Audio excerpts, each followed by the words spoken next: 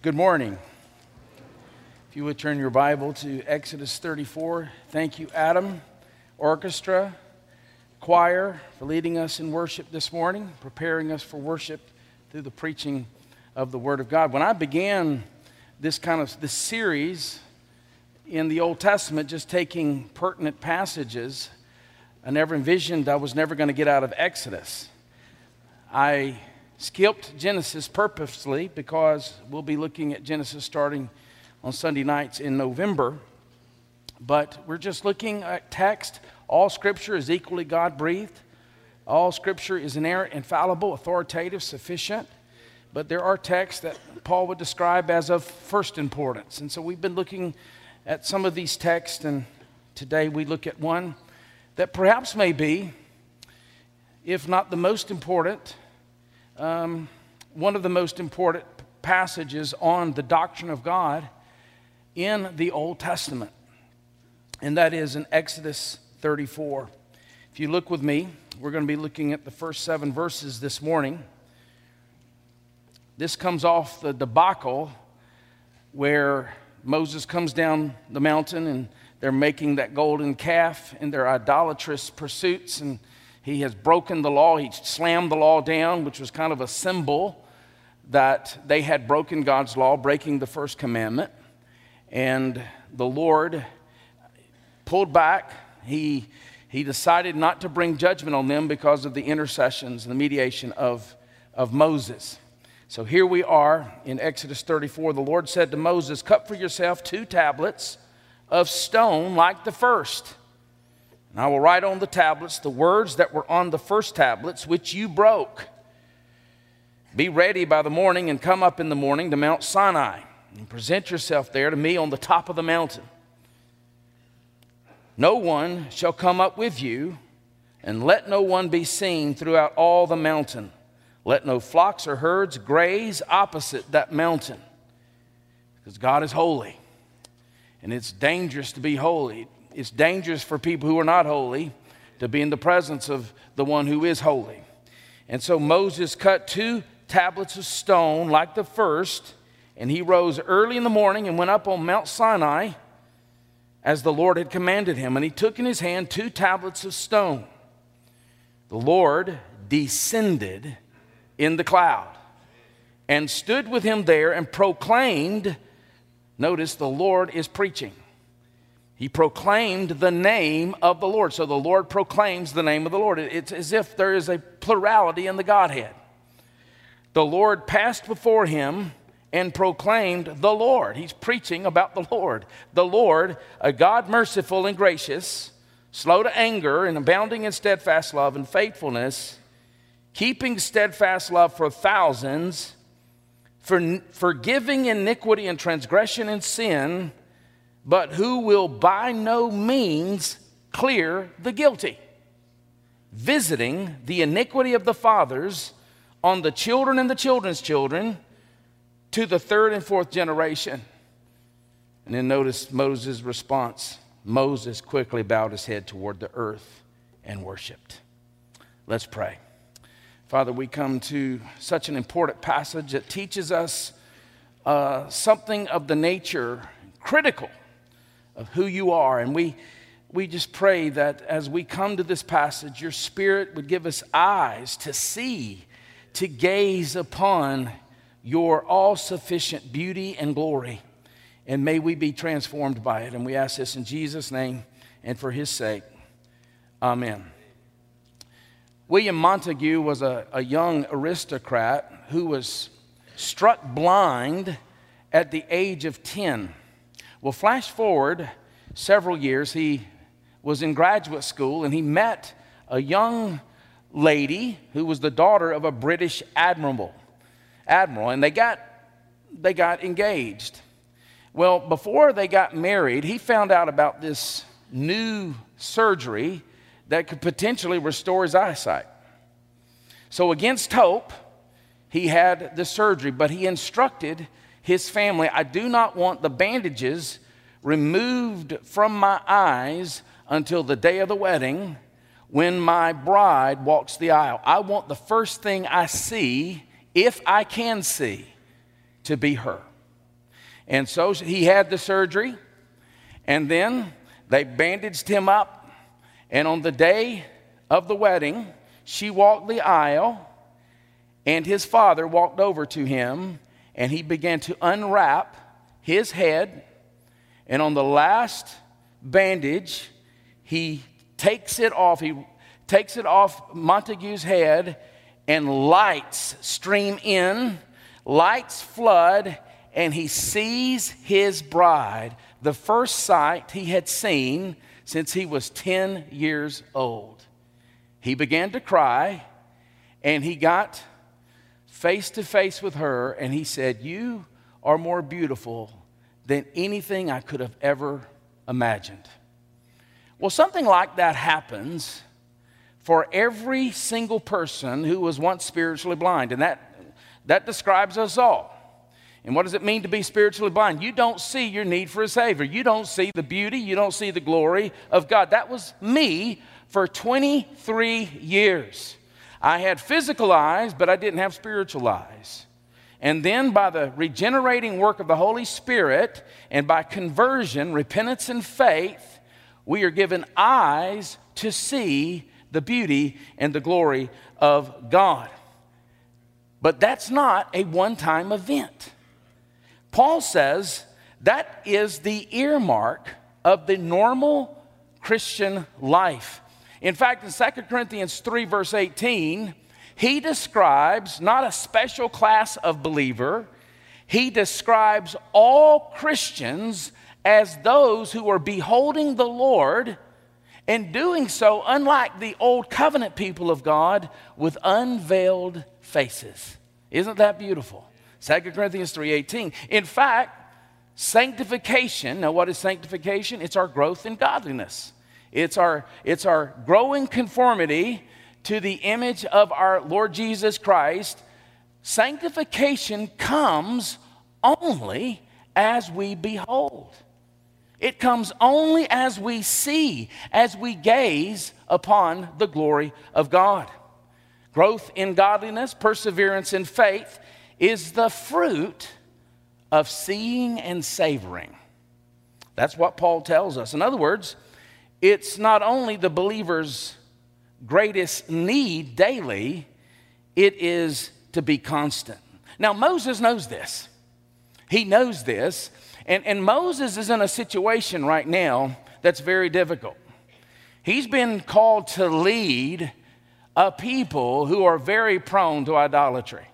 As we've seen in the book of Exodus, these people have short memories about the greatness of God, and they tend to grumble, they tend to complain, they tend to revolt, and they tend to fall into idolatry. Moses is in a very difficult place as a leader. How will he persevere in this? Well, he knows. Well, back in chapter 33, right off the heels of that sacred calf debacle, Moses pleads, notice in verse 18, "Please show me your glory." Please show me your glory. It is in beholding the glory of God is Moses' only chance in persevering as a man of God and as a leader. Show me your glory. Now, he's already seen it. He saw God's glory at the burning bush. He has seen it already at the top of the mountain with the 70 elders. He has already seen it in God's work of redemption. He has seen it from one miracle after another, and yet he longs. Indeed, he needs to see it more and more. And God agrees. Notice in verse 20 of chapter 33, he agrees that he will reveal his glory, but he warns, "You cannot see my face and live." Moses was only a man. He was a great man. He was a great leader, but he was only a man. He was a sinner like every single one of us, and therefore he could not bear a direct sight of this holy God. So the Lord allows him to see his back as he passes. Notice verse 33, "Then I will take away my hand, and you shall see my back, but my face shall not be seen." And Moses sees what he had been longing for, something no man had ever seen before, the passing glory of God. But as important as a physical sight of God was, there's something even more important. The greatest demonstration of the glory of God was not in having a physical sight of him, it was in him revealing to Moses who he is. And we get to eavesdrop on that because it's been inscripturated into the Word of God. Now, the first thing we see here in our passage, God's glory revealed in His condescension. Now, what does it mean when we use the word condescension? I give you this word because it's important. It's the voluntary descent from a superior to an inferior. The voluntary descent from a superior to an inferior being. We see in this first part of this passage, God's glory revealed in His condescension to Moses. Look with me in chapter 34. The Lord said to Moses, "Cut for yourselves 2 tablets of stone like the first, and I will write on the tablets the words that were on the first tablets, which you broke." Which I think is a double entendre there. Moses actually broke the tablets, but Moses, representing the people of God, broke the law. They are lawbreakers. "Be ready by the morning and come up in the morning to Mount Sinai and present yourself there to me on the top of the mountain." That's holy space. "No one shall come up with you. Let no one be seen throughout all the mountain. Let no flocks or herds graze opposite that mountain." So Moses cut 2 tablets of stone like the first. He rose early in the morning. He is being obedient to the Lord. And he went up on Mount Sinai as the Lord had commanded him. And he took in his hand 2 tablets of stone. The Lord descended in the cloud and stood with him there. Now, if you were to say to me that so-and-so was condescending to me, that would not be a compliment. What you would be saying is that person was demeaning to me. So in one sense, condescension is not a good thing. But theologians use the language of condescension in a different way. The Lord is transcendent. That is, He's exalted. He is above all earthly powers. He is above all creation, and He is in need of nothing. He is self-sufficient. And so when He comes to us, that is a gracious condescension where He comes and He reveals Himself to us. Now I want you to note here, Moses is at the top of this holy mountain, and still God must descend to Moses. That's how high and exalted He is. The Lord's revelation of Himself is His, as Carl F.H. Henry has often said, His gracious forfeiting of His personal privacy so that we who do not deserve to know Him might know Him. That is God's revelation, and that comes through His gracious and infinite condescension. So that's the first thing we need to see here. But we're not going to spend a lot of time here because verses 6 and 7 are the heart of the passage. And so we see God's glory revealed in this remarkable condescension to Moses. But in the second part of this passage, where we're going to spend most of our time, we see God's glory revealed in the unveiling of His name. This is so very vital for us that we might know Him. Now look with me in the second part of verse 5. So the Lord descended and stood with him there, and notice, He preached. He proclaimed the name of the Lord. The Lord passed before him and proclaimed, the Lord, a God merciful and gracious, slow to anger and abounding in steadfast love and faithfulness, keeping steadfast love for thousands, forgiving iniquity and transgression and sin, but who will by no means clear the guilty, visiting the iniquity of the fathers on the children and the children's children to the 3rd and 4th generation. So again, Moses has asked the Lord, show me your glory. And what does the Lord do to reveal to him his glory? He preaches. He preaches a sermon about himself. Martin Luther called verses 6 and 7 a sermon on the name. I love that.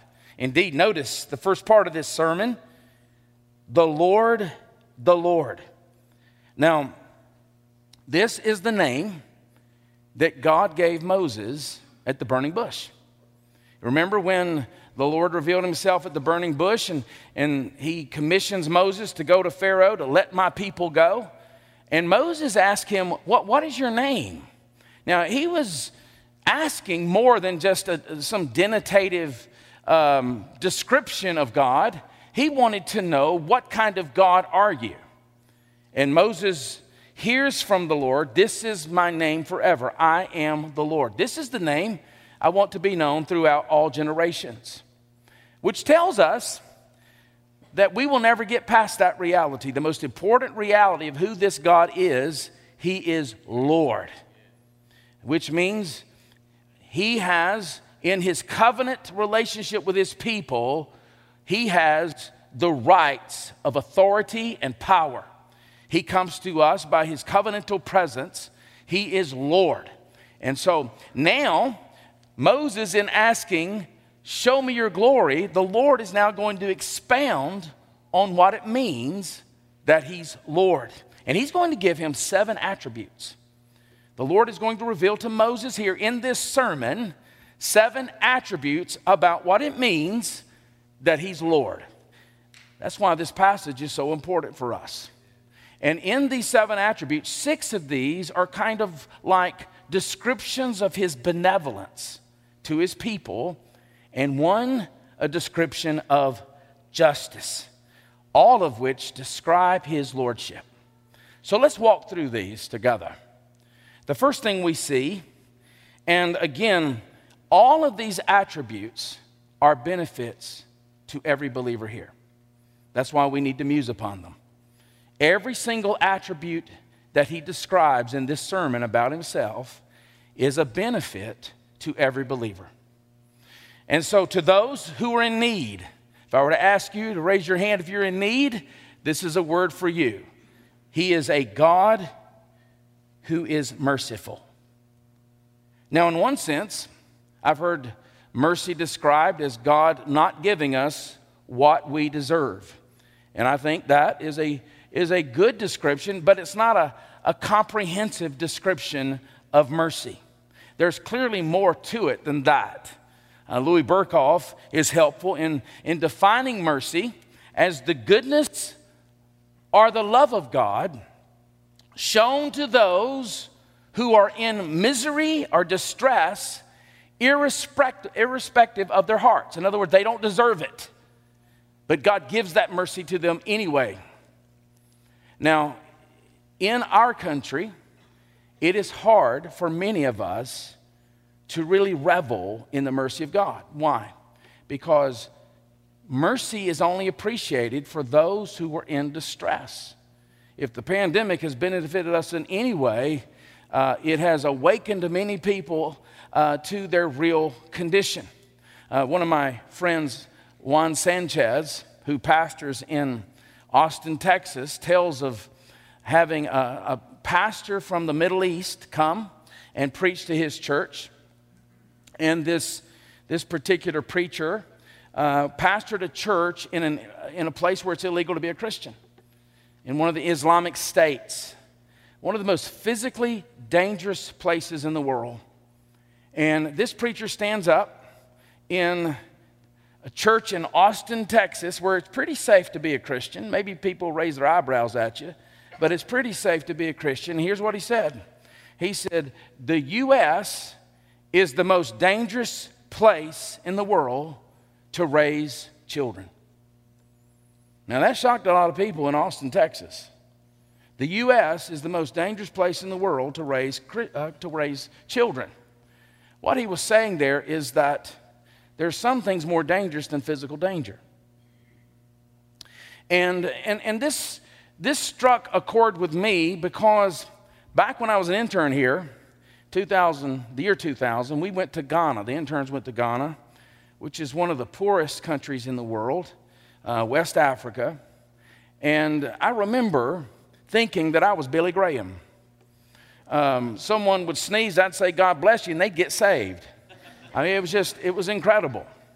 We would go door to door, and they would let us in, and every single family that we knocked on their door, they just welcomed us, and they heard us present the gospel to them, and there was such warmth and receptivity.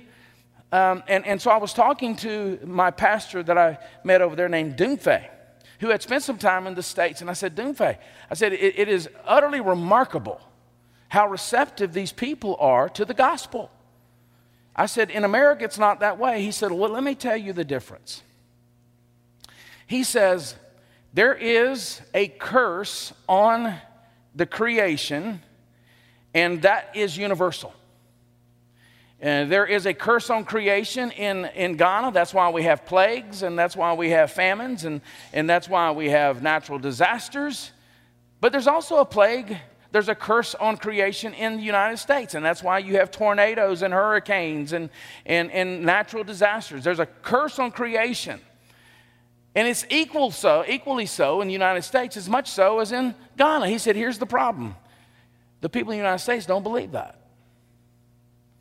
Because of health and wealth and entertainment, those masking agents have covered up the real need. Our people see that need every day of their lives. And so when they read about the mercy of God, it provokes worship in them. And so when we read about the mercy of God, if we're seeing with clear eyes, it should cause us to bow. It should cause us to worship. But secondly, notice, to those who fall short and don't measure up, He abounds, notice, in grace. Again, the Lord, a God merciful and gracious. So mercy and grace travel together. It has been said that mercy is God not giving you what you deserve, and grace is God giving you what you don't deserve. And there's some truth to that. But God, His grace is His unmerited gifts at the expense of Himself, where He resources our needs. He resources them at personal cost, including when we fall short of the glory of God. John Blanchard says, for daily need, there is daily grace. For sudden need, there is sudden grace.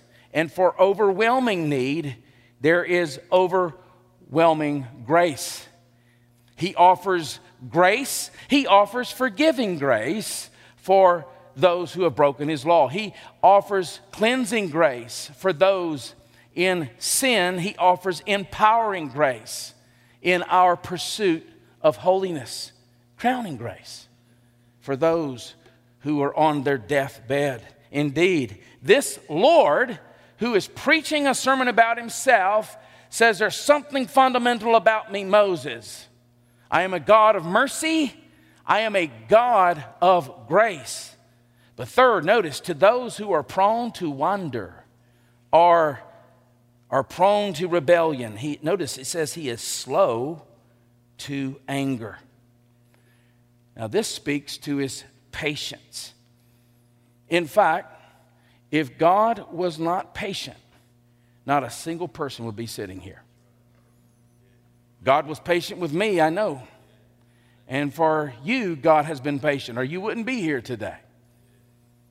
God is patient. He is forbearing. The implication here is that the Lord's immediate response to any offense is forbearance rather than judgment. Now, we need to be careful about confusing His forbearance with indifference, but that's another sermon for another day. Here we see the Lord is patient. So just because He has not dropped the bomb on you for your present rebellion does not mean He's indifferent to it. It just means he's patient with you. I love what Thomas Watson, the Puritan, said about this. This is so eloquent I had to put it on the screen for you. The bee naturally gives honey. It stings only when it's provoked. Just so, God does not punish until he can bear no longer. The most mysterious aspect of the mystery of sin isn't that we deserve to die, but rather why we in the average situation continue to exist. After all, what king, what ruler would display so much patience with a rebellious populace? In fact, God is so slow to anger that when his anger does erupt, we are shocked and offended by it. We too easily forget that his patience is designed to lead us to repentance. But instead of taking advantage of this patience by humbling ourselves, we abuse his grace as an opportunity to become more bold in our sin. And when the Lord reveals his patience to Moses, he is giving that to us to melt us, to provoke humility and love and gratitude, not to give you a ticket to continue in your rebellion.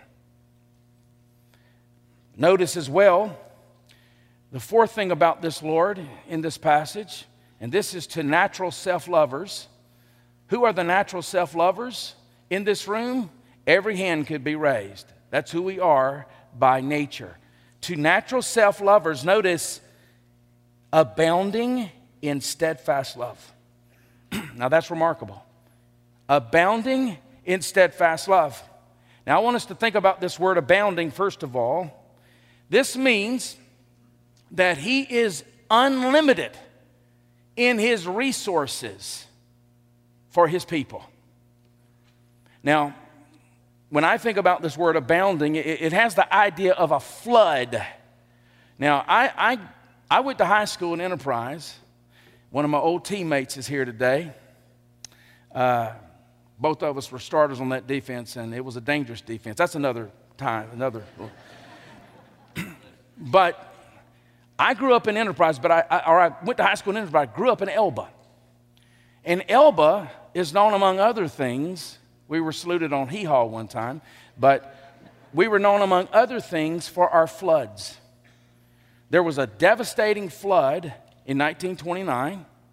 There was another devastating flood in 1990 and in 1994 and in 1998.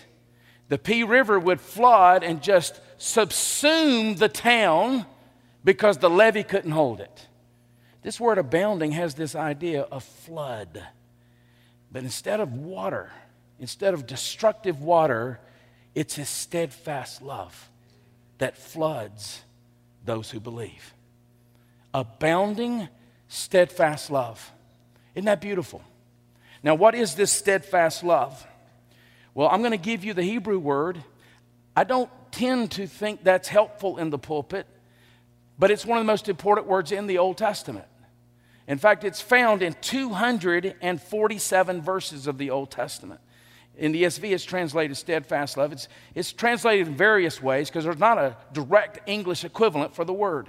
But the word is hesed. You would spell it in English, H-E-S-E-D. He abounds in hesed. He abounds in steadfast love. Now, what does this mean? It's a word that speaks to God's unswerving commitment to his covenant people. That's what this means. It's his commitment to his promises. It's covenant love. It is resolute loyalty to the people to whom he has pledged himself. And he will use all the resources of deity to give us what we need, to bless us. That's what steadfast love is. Many believe it's the most important word in the Old Testament. The idea here is that the greatest of all beings, of whom I have no right to receive anything but judgment, gives me everything. He abounds in steadfast love. In spite of how fickle we are, how inconsistent we are as believers, the Lord abounds in steadfast love. The levy of our hardened hearts is consistently overcome by the flood of this covenant faithfulness, this steadfast love. What's he doing here? He's seeking to melt our hearts. But notice as well, he abounds in faithfulness. How often do you see steadfast love and faithfulness in the Old Testament? They're like insecure people who can't travel without each other. God's steadfast love and his faithfulness always travel together. Again, the Hebrew word is emet. You may spell that word in E-M-E-T. In other words, the Lord always is faithful to abound in his steadfast love. So the prophets constantly stress God's hesed, his faithfulness, even when Israel is unfaithful. In other words, his hesed and his faithfulness will win out in the end over the hardness of our hearts. That brings us to the fifth description here. Again, he can't get past this, keeping steadfast love for thousands. So he repeats that word for covenant love, hesed. It is the ground of our hope because it's rooted in the promise of God. Now, I think this passage very well could have been the passage that Jeremiah was reflecting on in Lamentations 3. You know, Lamentations 3, Jeremiah is looking over a judged city of Jerusalem. It has been devastated by the Babylonians. And the reason it's been devastated by the Babylonians is because Israel broke covenant with God after all these warnings from the prophets. And so Jeremiah is looking over a devastated Jerusalem, and here's what he reflects on. Lamentations 3, the steadfast love of the Lord. That word hesed never ceases. In spite of what I see, in spite of what I feel, I'm going to trust the promises of God over what I see. The steadfast love of the Lord never ceases. His mercies never come to an end. They are new every morning. Great is his faithfulness. He abounds in steadfast love. He abounds in faithfulness. That brings us to the sixth description here. To the sinful, and that includes every single person here, says he's forgiving iniquity, transgression, and sin. Now, there's no need to define what iniquity, transgression, and sin is. Essentially, what he's saying here is that the Lord forgives all manner and all intensity of sin. There's no degrees, there's no types of sin that the Lord will not and cannot forgive. I'm a walking testimony of that, and most of you are here as well. He forgives iniquity, transgression, and sin. There is nothing that we can do in our past, in our present, that is beyond God's willingness and power to forgive. A few years ago, I was in Louisville, and one of my church members called me and said, there's a young girl who tried to commit suicide, and she's at Baptist Hospital. Would you go see her? I didn't know her, but I went over there, and she was in the psychiatric ward. And so I told the nurse, she's not expecting me. I'm a pastor, but I would love to see her. Well, she went back to get permission from the young girl, and I walked into the room, and she was a beautiful young girl, about 20 years old, looked like she had everything going for her. But her arm was wrapped up. She had cut her wrist. And so they had wrapped it up with bandages. And the first thing she said to me, she said, Pastor, God will never forgive me. And I said, now, why will God not forgive you? And she used interesting language that let me know she had some kind of religious past. She said, I harmed my temple. I said, so let me ask you a question. I said, do you believe that what you did was sinful? She says, I do. I said, I'm going to ask you another question. Do you believe that what you did was ungodly? She said, yes. I said, I'm going to ask you one more question. Do you believe you're ungodly? And she said, yes. And I said, congratulations. You're qualified for forgiveness. Because that's the only ones that God forgives. Romans 4:5 says he justifies the ungodly. That's what the Lord is saying about himself here. He forgives all manner of sin. Many people, they're too shameful to come to God. They just can't believe he would ever forgive them for what they've done or are doing. He forgives iniquity, transgression, and sin. Now, if you have been tracking so far, the natural question you might have raised, this sounds like the Lord indulges sin. He indulges sin. I mean, all this talk about grace and all this talk about mercy and his forbearance, his patience, his forgiveness, it sounds like the Lord indulges sin. And yet in all this, and this is so very important for us all, the Lord does not grant amnesty. Do you know what amnesty is?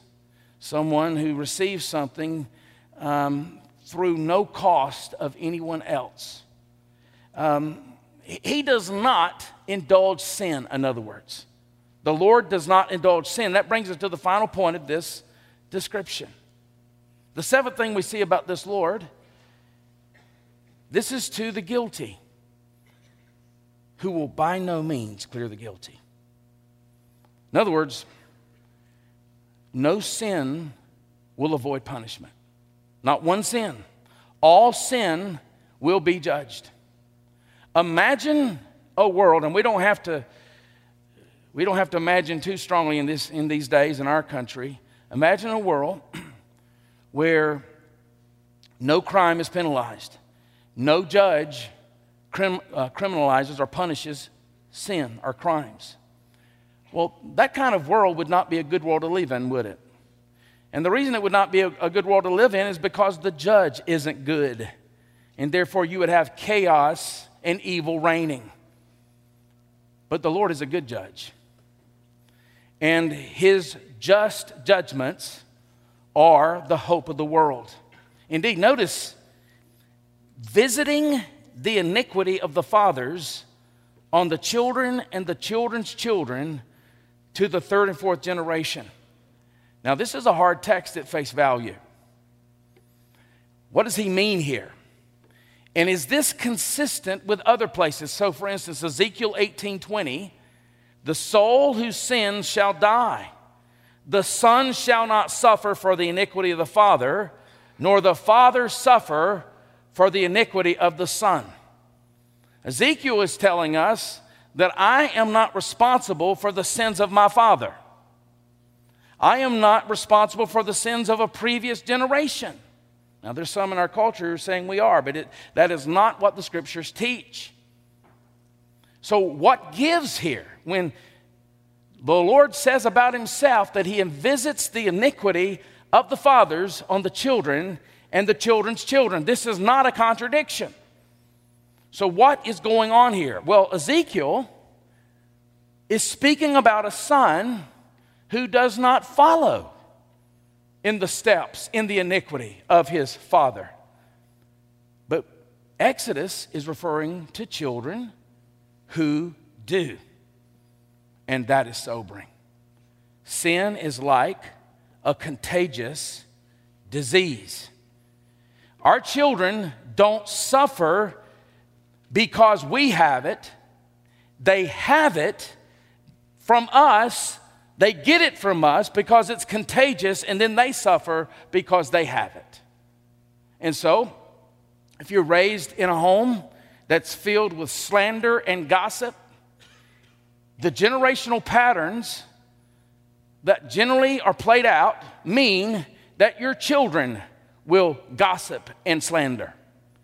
If you live in a home that is filled with pornography, it is very likely your children will follow that pattern. If you are raised in a home where the things of God you're just indifferent to, it's very likely that your children will follow that pattern.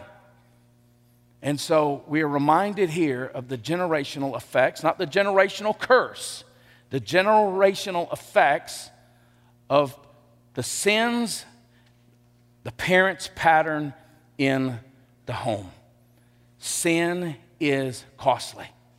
It is dangerous. And so now Moses is at the end of this sermon, and he has a deeper knowledge of God. But it's likely, if you have been following me, you have some confusion here. There is a tension in this passage that seems almost insolvable.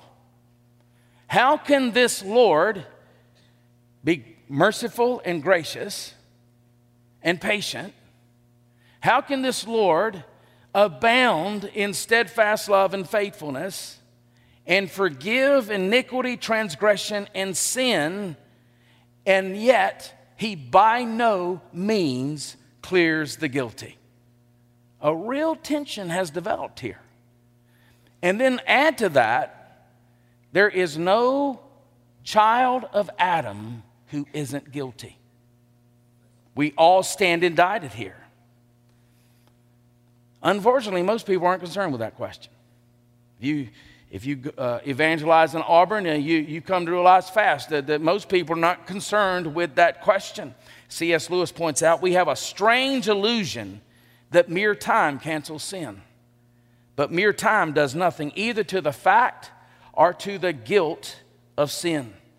No, time does nothing. Nor does God function like an unscrupulous janitor who at the end of the day, when no one's watching, just sweeps our sins underneath the rug. Indeed, earlier in Exodus 23:7, here's what God says: I will not acquit the wicked. I will not acquit the wicked. In fact, Romans 1:18, Paul says, the wrath of God is revealed against all ungodliness and unrighteousness.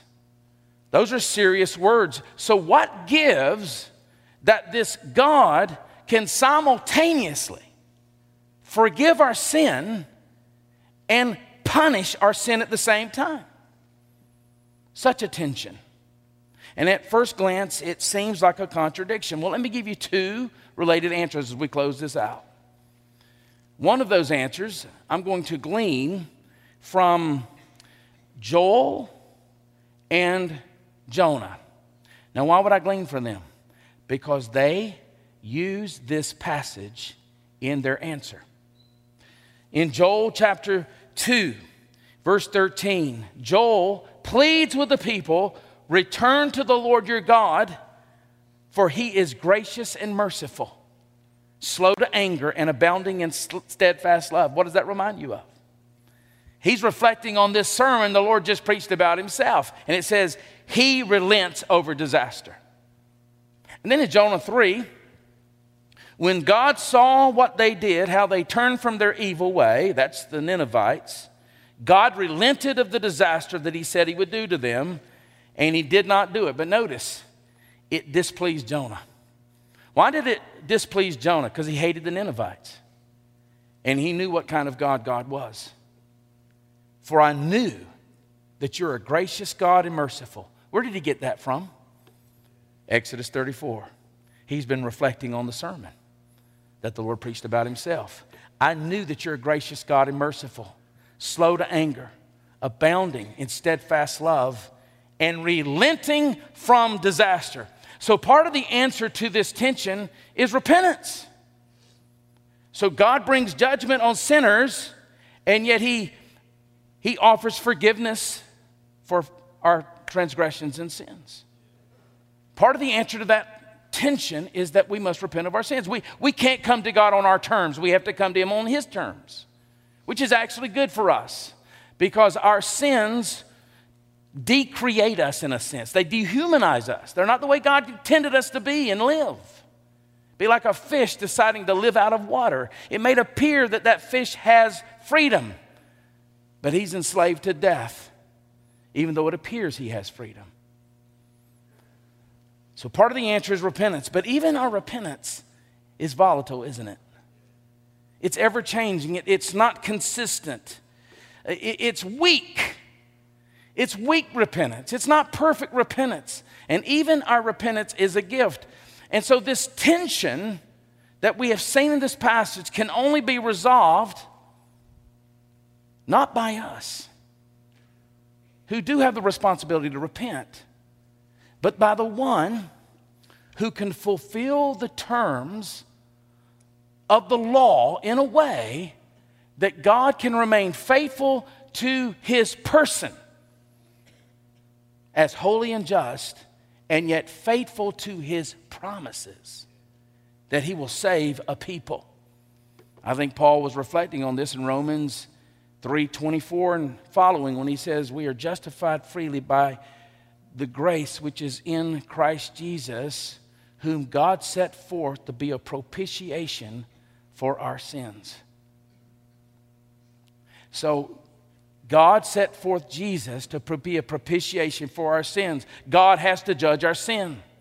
But rather than judging us, he judges us in the substitute, Jesus Christ. And then it says that he might be just. He doesn't compromise his person, and justifier. He does not compromise his promises. He is just and justifier by judging the Son in our place. And that's why John Stott's words are so incredibly important. I think these words are worthy of memorization, like a good poem, but these words are so profound to the gospel. John Stott says the essence of sin is man substituting himself for God. The essence of salvation is God substituting himself for man. Man asserts himself against God and puts himself where only God deserves to be. God sacrifices himself for man and puts himself where only man deserves to be. Man claims prerogatives which belong to God alone. God accepts penalties that belong only to man alone. And there is the answer to the tension of Exodus 34. And it's in beholding this God who is gracious, who is merciful, who is patient, who abounds in steadfast love, who abounds in faithfulness, that he is so wise that he could devise a plan to forgive our sins while at the same time not excusing or overlooking our sin. What a Savior. That's the Lord's sermon to Moses. It's a sermon to us. And those who behold this love, you know what happens? It changes us. We become that what we behold. We become more gracious with people. We become more merciful with people. We become more gentle with people. Thanksgiving and gratitude become our calling card. That's how the people of God are to function in unity. We're also forbearing with fellow sinners because God was forbearing with us. We're not impatient with them. God wasn't impatient with us or we'd be doomed. We forgive 70 times 7. We also want others to know this, Lord. When you have beheld this kind of God and you realize you're the beneficiary of this kind of God, you want others to know this God. You know that he does not clear the guilty, but you also know that he forgives transgressions and sins. And so it creates in you an evangelistic impulse, and you see yourself as a missionary. So when God places you, for instance, in the Auburn school system, you see yourself first and foremost not as a teacher or an administrator. You see yourself as a missionary. When God places you at a fast food restaurant to work the counter, you see yourself not as working cashier, you see yourself as a missionary because you see This is the God who forgives. And the wonderful thing about this morning is that, as we've already seen, he forgives the ungodly. And all of us are ungodly by nature. And there are some here today, though, may have never tasted and seen the forgiveness of God, that he is good in that way. And I want to offer you an opportunity to repent of your sin this morning and to trust in Jesus. So as Adam comes forward, we're going to have pastors here at the end of the aisle. The scripture teaches us that God forgives iniquity, transgressions, and sins, but he does so at his personal cost. As we've seen, he set forth his son as our substitute. So no matter what you've done, what you're doing, the Bible says where sin abounds, grace much more abounds. If you will trust in Jesus, if you will repent of your sins and flee to Christ and what he did for you on the cross and in his resurrection, your sins will be forgiven, past, present, and future. You will be a child of God. We want to give you an opportunity to make that decision this morning as we stand and as we sing. Thanks for worshiping with us today. If you felt the Lord leading you to respond today, whether that was to receive Christ for the first time or to take your next step in baptism, or if you have a prayer request, we want to start that conversation with you. Visit lakeviewbaptist.org/contact to get in touch with one of our pastors. And as always, you can stay connected with us through our social media and website.